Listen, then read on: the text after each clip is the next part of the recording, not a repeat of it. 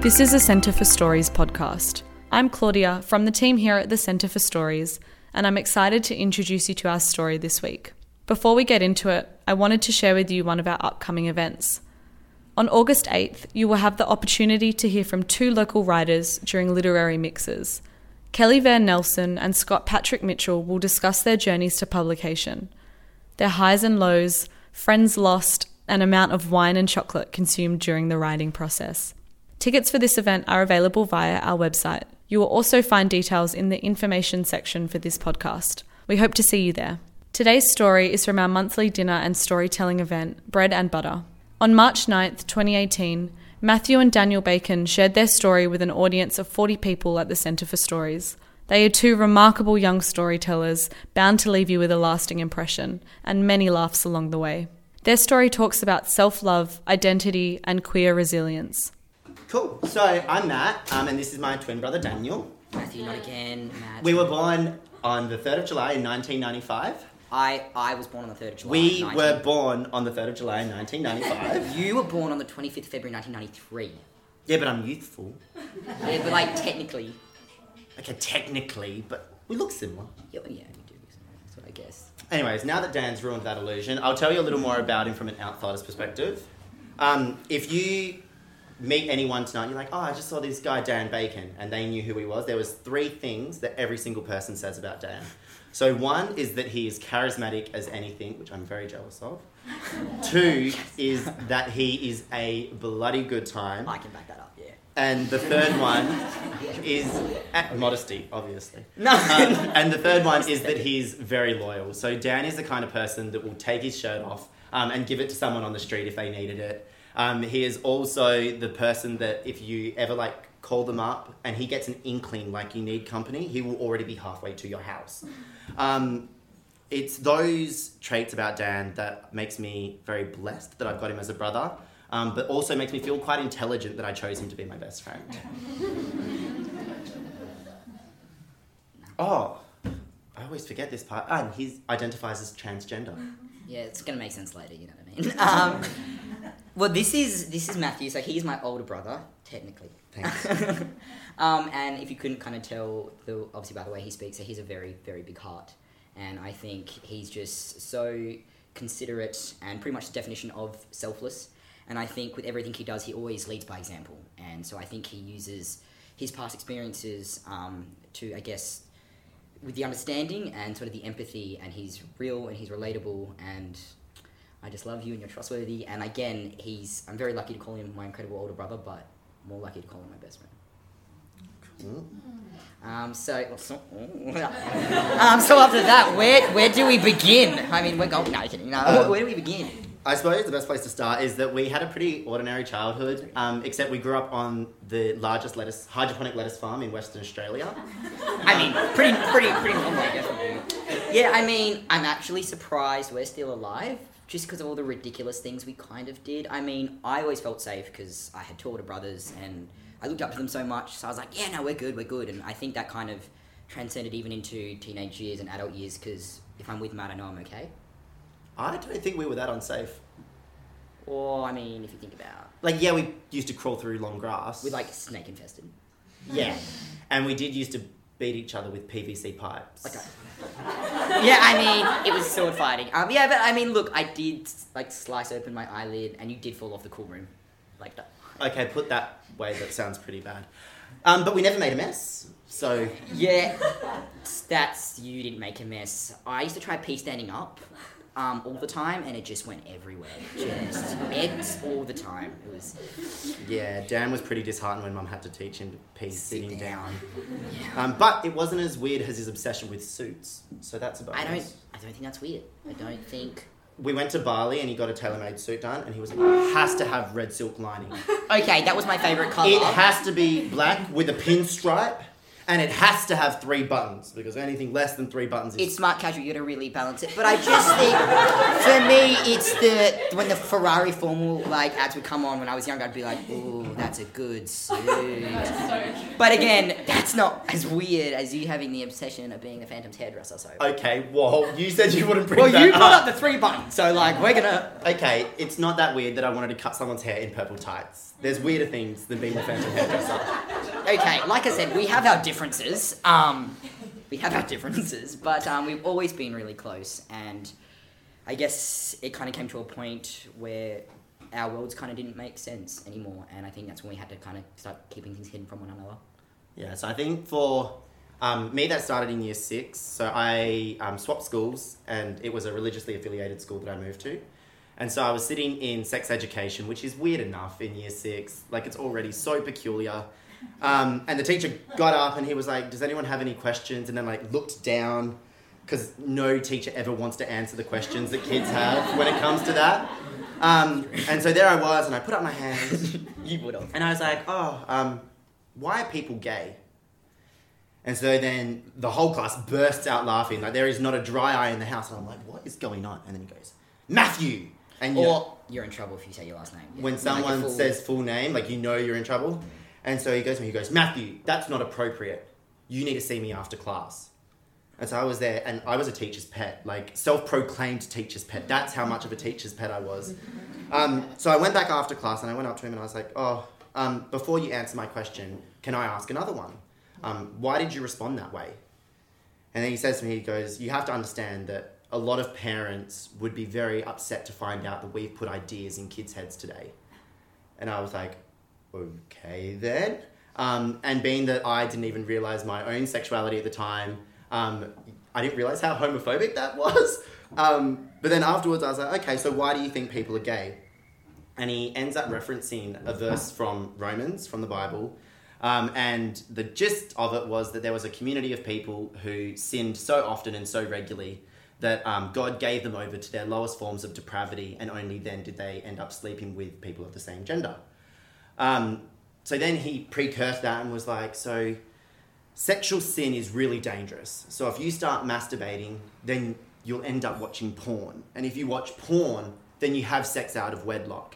And if you have sex out of wedlock, then eventually you end up just doing really depravious acts, like sleeping with the same gender and sleeping with animals. And so there I was in year 6 without realising even who I was yet, but having an understanding that gay and bestiality were in the same clan. I then went up to my friend and I was like, why did everyone laugh when I asked that question? Like, I thought it was a pretty ordinary thing. And then he was like, don't worry about it. It just looks bad because now people are going to think you're gay, because who would want to know that unless you were? And that was probably the first time that I was like, I'm not quite like everyone else my age. Yeah. Whoops. For me, it was in year 7, and we were sitting around, it was lunchtime, and so I was, sitting with my friends, and they were all girls, and randomly, conversation comes up, like, if you could be a boy or a girl, what would it be? And I'm like, obviously boy! Like, what kind of question is that? Like, that's just like, we're just pretty much like living this life because we have to, and then, it's just happening. And then it's, like, it's clearly, but, boy. Anyway, you guys go. And then they all like went around the circle and they were like, I see the pros, I see the cons, but they'll go. And then I was just like, yeah, cool. Like, yeah, cool, awesome. And then I was pretty much like, okay, there was something different. And it was that I hadn't thought the way they had felt, and I hadn't, just essentially there was just something different within like what we were talking about, and I knew that my opinions were not shared and that I was different, and so then I started keeping them to myself because I wasn't like anyone else. So I think that moment when I started hiding things was a little later because I didn't, not realise, but I didn't know until probably year 8, and this is going to sound like a massive stereotype and a massive cliche, so I'm really sorry. He's not sorry. Brokeback Mountain came out when I was 13. And I used to watch the Oscars with my mum every year, and she was like, Matt, Brokeback Mountain is getting so much praise, you have to watch it. So I went to bed one night and I was watching Brokeback Mountain, and if anyone's seen the movie, about 20 minutes in, there's a certain scene that if you're attracted to men, you're like, oh, I just blushed a little bit too hard and my heart is racing just a little bit too much. And so I had this moment where I was laying in bed and I was like, why do I want to rewind the movie so bad right now? Why am I blushing? Why am I nervous when there's no one here? Like, what is this feeling? And so I got just under halfway through the movie and I was like, oh my God, you're gay. Like, you are... Well, I'm not shearing sheep or climbing mountains, but... You are. I'm gay, yeah. Sorry. And so that was sort of a bit of a, I don't know how to take this moment. And then 5 minutes later, there's a scene in the movie where they find a body in a gully and the dad's like, that's what happens to gay people. They get murdered and they get castrated. But more than that, the police don't care. And their families don't care because that's what happens to gay people. They're alone in this life. So that was the moment that I was then like, oh, okay, now not only do I know that I'm gay, but I now know I need to keep that a secret because that's not appropriate. It's not appropriate to feel that way. Yeah, that's okay. Look, hey, I don't blame you. Heath, heartthrob, right? I'm just saying. Like, I just personally think, like, I miss him. Yeah. I miss him. Beautiful man. So that was sort of the beginning for me, especially for the next 3 years. There was sort of this, like, moment where I was constantly trying to hide a part of myself. And because of that, I had no self-confidence. Except for this character that I sort of created, the one that like didn't listen to Britney Spears or Christina Aguilera. And then I was filled with self-loathing because from year 6, I was told that it was something that I did to myself. That if I hadn't have thought certain thoughts that I wouldn't be in this position. So then I had a healthy dose of self-loathing on top of that. And then factor in guilt as well. It was just sort of a big old messy situation. That ended in me crying myself to sleep for about 3 years because I would be there and I'd be praying to God and I would just go, if you don't want me to sin, like I don't want to sin, you don't want me to sin, so like let's just cure this. Yeah, let's just get it out of the way. Just please cure me. I don't want to feel this way. It's hard not to get caught up in, I guess. Yeah. So I was in this moment where I was so caught up in my own life that there were things that I started missing. And so whereas I was caught up in my life, Dan decided that he would get caught up in everyone else's so that he could sort of avoid his own issues that he was going through. Thanks, babe.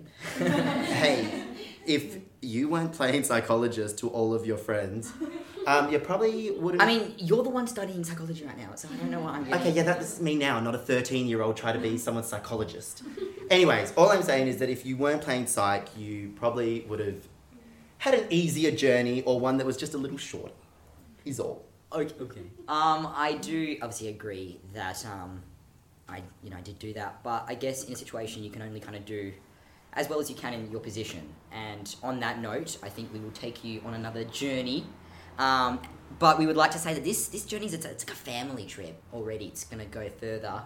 And on any trip, you've got to bring a backpack that you carry with you. Mm-hmm. And a little precursor in this backpack is love. And we love our family. And this is in the backpack we're going to take with... Yeah, you go now. So, we will precurse this. Like, I know 110% that our mum and dad love us and they accept us now. And that we are more blessed than a lot of people. In saying that, though, our parents did put us in quite a few hard positions in our life. Very proud to say that we grew from them and didn't didn't permanently get us down. That's true. Yeah. But, so just throwing it out there, our mum had a massive problem with alcohol when we were young. And for someone who was in year 9 and sort of needing to talk to someone, I remember I would look at my mum and be like, you can't even take care of yourself. Like, you can't even have basic self-control. Like, how are you going to help me? How are you going to be able to support me? Mix that then with my dad, who was the son of a military man, who also, we have a generational gap. And he's very much one of those, like, I love you. Here's $20. Not one of the, like, I love you. Let's sit down and emotionally support you. So that sort of confounded into me running into religion quite heavily. Which instead of getting like messages of acceptance that I probably needed, I got a lot of messages of homophobia. And the worst part was I internalized a lot of that because I respected the church, because even though they didn't know parts of me, they listened. And I didn't have anyone else that was doing that at the time. So there was a very vulnerable and very sensitive Matt that, found my escape there. And unfortunately, that drove me and my mum further apart because my parents both weren't religious. It's something that I found by myself. And my mum hated that I became religious. So I very much distanced myself from that relationship, which meant when she needed support, it all fell on Dan. And I sort of just left him hung and dry for that. I don't blame you. I know, but I blame me. I'm sorry. Don't blame me. It is true that I did step up earlier than my two older brothers with regards to the caretaker role of my mother. Though I will say that it was natural. Because I was not the man you see before you today. I was a young, confused child living life as a girl. So for me, for my two older brothers to dress your mother, that's not, it's not appropriate. It's not, that's my role to step into. And so it was hard because, like I said, my oldest brother was traveling around the world at that time, and Matt was traveling, in the pathway of the church. And so she was like, I've lost my two only sons, and she would cry about it, and it was a very big thing for her. And so I've lost my two only sons, and I'd be there in front of her, like, working through it, being like, it breaks my heart that you can't see one's right in front of you. And you know what I mean? And we did work through that, I guess, and, that's where I stayed, with her, in front of her for years, whether it was to catch her tears, or to catch her falls, or just to help her catch her breath.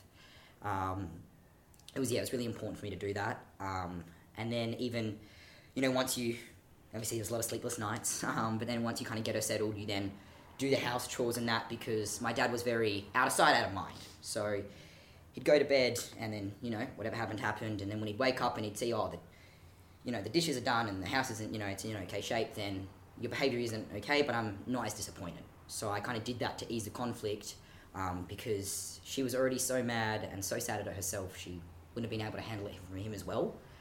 It was definitely hard. There's a lot of memories that I cannot forget, that she does not remember. A lot of memories that she simply does not recall. I remember recalling, I'd be yawning at the breakfast table after barely sleeping, and she'd be like, "Whoa, why are you yawning? You probably spent all night watching TV."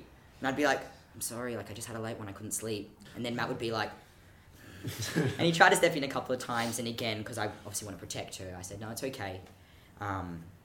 You know what I mean? But like I said, he was one of the people who kind of knew what was going on behind, in the background. But it did give me a gift in a way, because going into primary school and then into high school, if anyone was ever not okay, it was, "Oh, bacon, bacon," and I would be like, "This is fine. I'm not overwhelmed at all. This is great. This is good.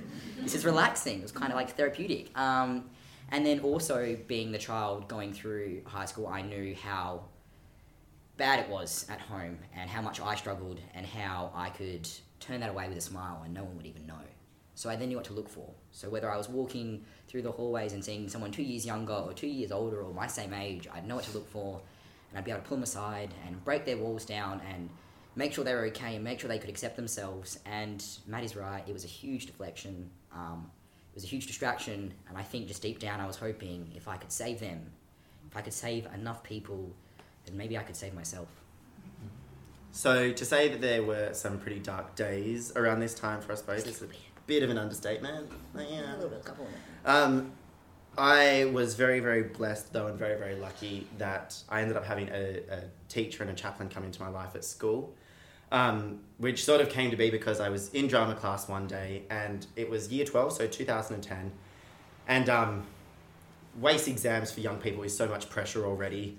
Factor in home life and self-hatred, trying to keep this secret constantly. And then a person in my grade passed away from a car accident. It all just confounded, and it was too much. So I had this huge breakdown in drama one day, which is very gay of me looking back. Even in the most theatrical place in school, I found a way to be more theatrical. Not wrong. So the teacher grabs me and takes me outside, and it's like, "Listen, you need to see the chaplain. I'm referring you to her because this needs to be talked about." And so I was like, "Yeah, sure, of course I'll go." Left drama, and I was like, "I'm not going to see the chaplain. Like, no, that's not a thing that I'm doing." So I go about my week, and I go to class, and then up she walks and she's like, sorry, can I just take Matt out of class? And I was like, sure. So then get up and walk away. And at the time I was like, I am going to be reluctant. Like, I'm not telling you anything. Like, I'm just going to say that I just watched like My Girl or something and I was crying because of that. Like, it was going to be like completely non-opening up at all. And then I sat there for 5 minutes and ended up confessing that I was very much a homosexual male, that all about my mum and my home life. And yeah, it all happened in like... Just Fort Knox. Just really, just yeah. nothing gets past him. He's just... I'm really locked down. 5 minutes, that's a record. Like, really held it out, didn't you? How dare you? I mean... So yeah, I sat there and I started walking through my same-sex attraction. And it's amazing those moments that like change you, because that was the first time that I ever had said those words that I didn't feel dirty. So the fact that I was able to do that was very, very therapeutic. And I like to think that even if that didn't all go ahead, that I would still have gotten to this point. But the moral of the story is that was the first step in me feeling proud, which when I look back on it, I'm like, I sort of deserve to be proud since day dot. So yeah, that was sort of like a big moment for me. Yeah, I guess for me, relating to that situation is I wasn't at a good place. It was definitely getting worse.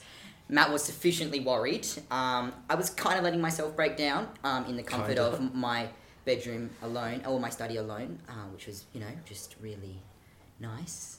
You know what I mean? Just definitely. Yeah, he would always be like, oh, I'm just stressed about assignments, that's all. Yeah, look, that was a lie, but, that happens. There's definitely textbooks with tears stains on them, but that's okay. And it kind of got to a point, I remember one time Matt came in and I'm there, like, just looking at an assignment, like, classic. And then Matt's like, I think you should see someone. And I'm like, no. He's like, they really helped me, and he's like popping his head, I just think you should just see someone. I was like, get out, Matt, good night. Love you, have a good night's sleep. I'm just going to sit here, lay here, just do work all night, it's fine. Next morning, he comes in at 7 a.m, I'm still there, just looking at my assignment, and he's just incomplete, desperation on my face, and he just knew how to play it. You know when your brother just knows how to get ya? And he said... I sat there and I was just like, if you go see her, she'll give you an extension on your assignment. Hey, honestly, that's the kind of person I was. I was like, look, I was desperate. I don't know. My literature teacher was a dragon lady. So I was like, look, I got no choice. So I was very against it. To be fair, you know what I mean? I did struggle with it, but I did the session. I did get the extension as well. Yeah, and whereas I was the attempted Fort Knox, Danny's the literal Fort Knox. If Matt's reluctant, I'm impossible. So, yeah. Yeah, it was more than 5 minutes for me, but we did the first session, and she was like, I think you should come back for another one, and I was like, no, I'm alright, it's okay, got the extensions, alright, it's good.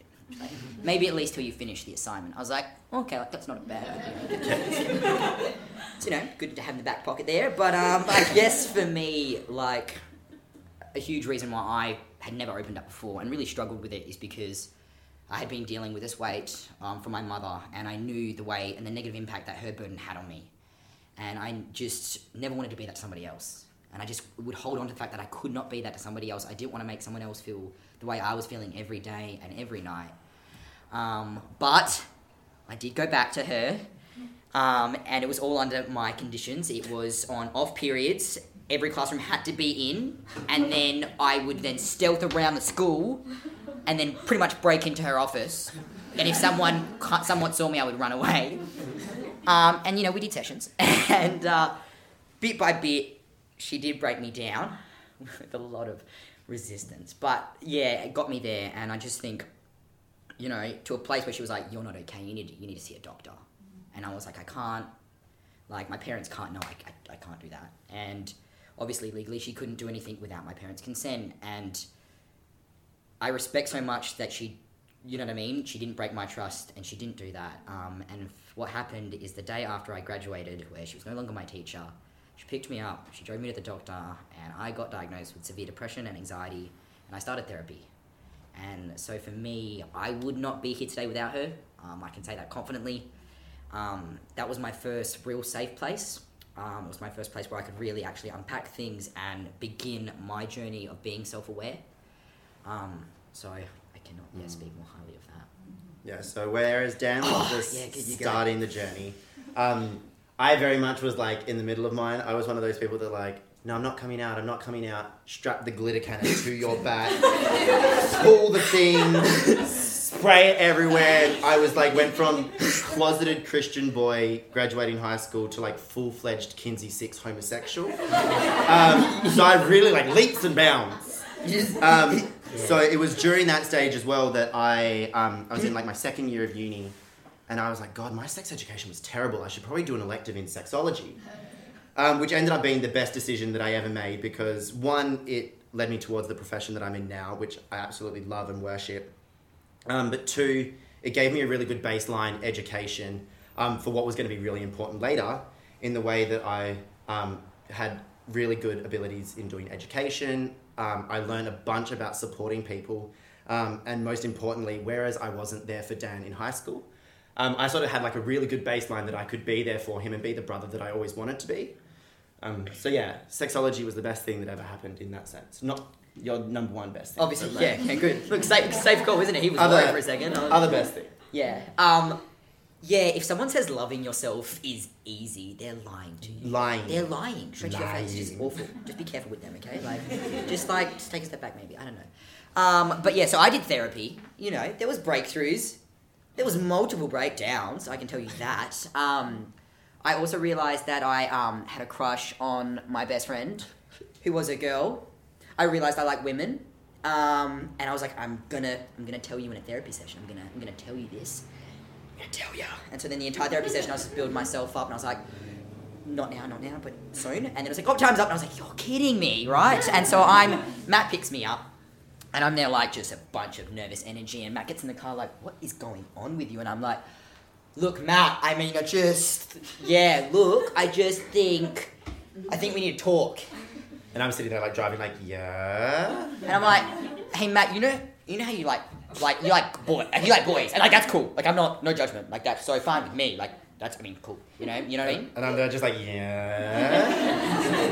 and you know how you think like guy on guy. And that's cool. And then I don't, but I think about a girl and a guy, but like I think about the girl, and but like I'm the guy, but I think about the girl, you know. And so I'm there, and I'm like, Dan, maybe you should come to the court with me sometime. It's a really fun place.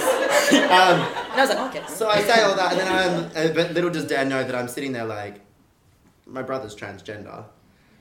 Yeah, I actually was just like, I just came out as a lesbian, so I had no idea what transgender was, you know what I mean?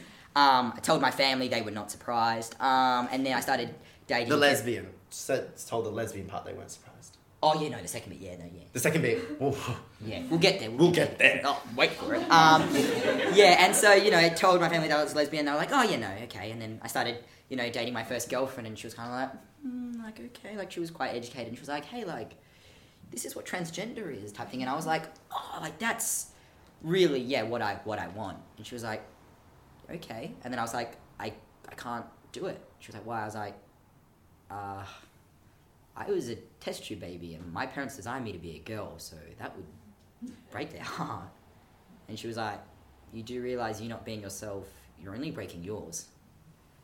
And I was like, okay, you are right. And after a lot of struggles for a couple of years, I finally sat my parents down and was like, hey, look, I'm transgender. And the first thing, it wasn't received as well. The first thing my dad said to me was, you'll never be a boy. The first thing my mum said to me was, who's going to love you?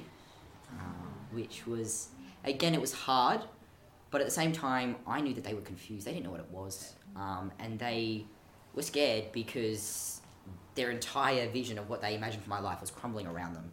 And they didn't know what this meant for me, and I was like, I want to tell the family, because I'm obviously really close with my family, and they were like, no, don't do that, and I think they were kind of worried that maybe I just wasn't the right decision, I didn't know what I was talking about, and for me, I actually respected that wish, because I knew when I transitioned, it wasn't just me transitioning, it was my parents transitioning, it was my brothers transitioning, it was my whole family transitioning, it was my friends, it was complete strangers, and it was a journey that I wanted them to be on with me, and so I held back telling people for a little while, out of respect, so we could do it together. And although they were really scared, I was really excited. So flashing forward to like the more like optimistic part of this story. So where I'm at now is I finished my undergrad in health promotion and I now work for the Western Australian AIDS Council. So I'm the health promotion officer for gay and bisexual men's health.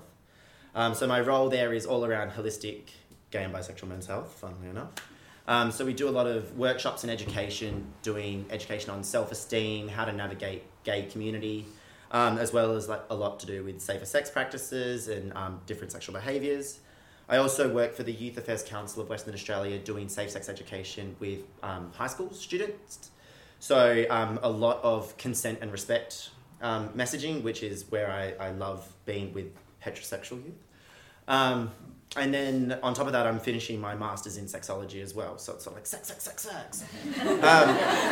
Don't ask him what his hobbies are. Like, just don't. Yeah. It's the imagination part of you. Mum learned to stop asking me what I learned that day. I'd be like, do you know the clitoris? And she was like, please don't. I don't need to learn about that from my gay son. Like, that's cool. That's a fair point, to be fair. So yeah, that's sort of like where I'm at now. I guess picking up from where I left off with my parents, I did obviously, wait a little bit till they were more comfortable, and then I kind of said, look, we've kind of given a bit of time, but I want to tell the rest of the family. It's important to me. So I made the decision to actively phone each family member or meet up with them in person and just tell them. I wanted them to know my hardships, but I wanted them to know that this is a good thing. It's a good thing for me, but it's a good thing for our family. And it was received with open arms. They knew something was, I wasn't okay, and they realised this makes sense and we're happy for you. I then got to pretty much tell the world, and that was also received really positively. I am very lucky because not everyone gets to, sit on this side of the story and be able to say that. I then obviously have been on, hormones for quite a while now. Got top surgery, so that's a, weight off my chest. I mean, literally, but yeah. And then, and then since then, I guess, for me, it's just crazy to think that where I'm at to this day, because I would have struggled to believe that I would have got here. For so long I couldn't see a tomorrow. I've been through, the depression and the anxiety and the suicidal ideation and the suicidal attempts, and, to kind of come out on the other side and accept and love yourself, and be able to believe, and know who you are in the present through your past helps you see a brighter future. And so it's also funny because I was, the person who could never talk about anything, and now I'm like, if you need help, you should talk to somebody and get professional help, open up to your friends, open up to your family. Communication is honestly so key. And for someone who could just never talk about their emotions, I now write and perform poetry, which is life is funny like that. I'm out there hey guys, this is my soul on the line right now. And this 11-year-old me is like, what are you doing? But Conceal, don't feel. Of course you do. Yeah, okay. I'm not surprised. Okay. But so it's kind of, I just think it's funny that kind of life works out like that. Yeah, and then I suppose, so the reason why I sort of agreed to do tonight is there's something that I call queer resilience, which is all around this such deep sense of knowing yourself that you're my family might hate me, my friends might hate me, and I might be left alone in this world. But I know myself so well that if I don't do this, that there isn't a life. So you're so I'm going to just chance everything and I'm just going to lay it on the line. And in that process, you sort of win yourself. So you could lose people, but you win you. So that was sort of the first thing that I really wanted people to sort of take from this night. I guess the next thing as well is that because of my experiences with sex education and that very much moving me towards what I do now, it's just sort of, to emphasize that there's a lot of things in this world that feel really natural for people.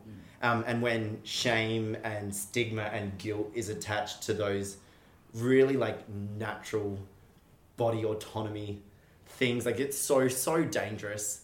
And again, I had so much guilt, and I've got friends that are both gay, straight, bi, all colours of the rainbow, that still don't feel comfortable talking about sex. And it's one of the most bizarre things in this world to me. So I sort of that's what's shaped what I do. And so that's sort of another thing that I wanted to be a take-home message. I just love how passionate he is. So passionate. You're so passionate. And I guess for me, it's just really kind of coming, full circle, in a lot of ways, just figuring out who you are and taking the time to, because when I was younger, I used to like, what's a sex change? Like, what's that? And then now I'm like, I've literally done that. Yeah. Like, I've literally done that, and that's me. And it's just, with every day, there's nothing but reassurance, and there's nothing like, this is who I am, and this is the life I meant to have lived. And I often say, like, what a time to be alive, but because it really is for me, and getting to that point of loving and accepting myself has obviously changed my life, and I want everyone to feel that, and I'm grateful for the people in my life who've got me here, for all the hardships as well, because they've let me get to this point. And the fact that I can sit here and say that I know who I am and I love who I am is really incredible. And I guess me and Matt both have a really big love for people, and we want to, you know, allow people to just be themselves, because for so long we weren't, and we were suppressed, and we see the detriment of that. And yeah, I just obviously am very thankful for everyone I share my life with, but no more than this guy right here, because honestly, the way he lives his life, and just the strength and the optimism and just the pride and the honesty and just how authentic he is allows me every day to do it as well. So that's... There isn't a life without you, little brother. So, yeah, that's us.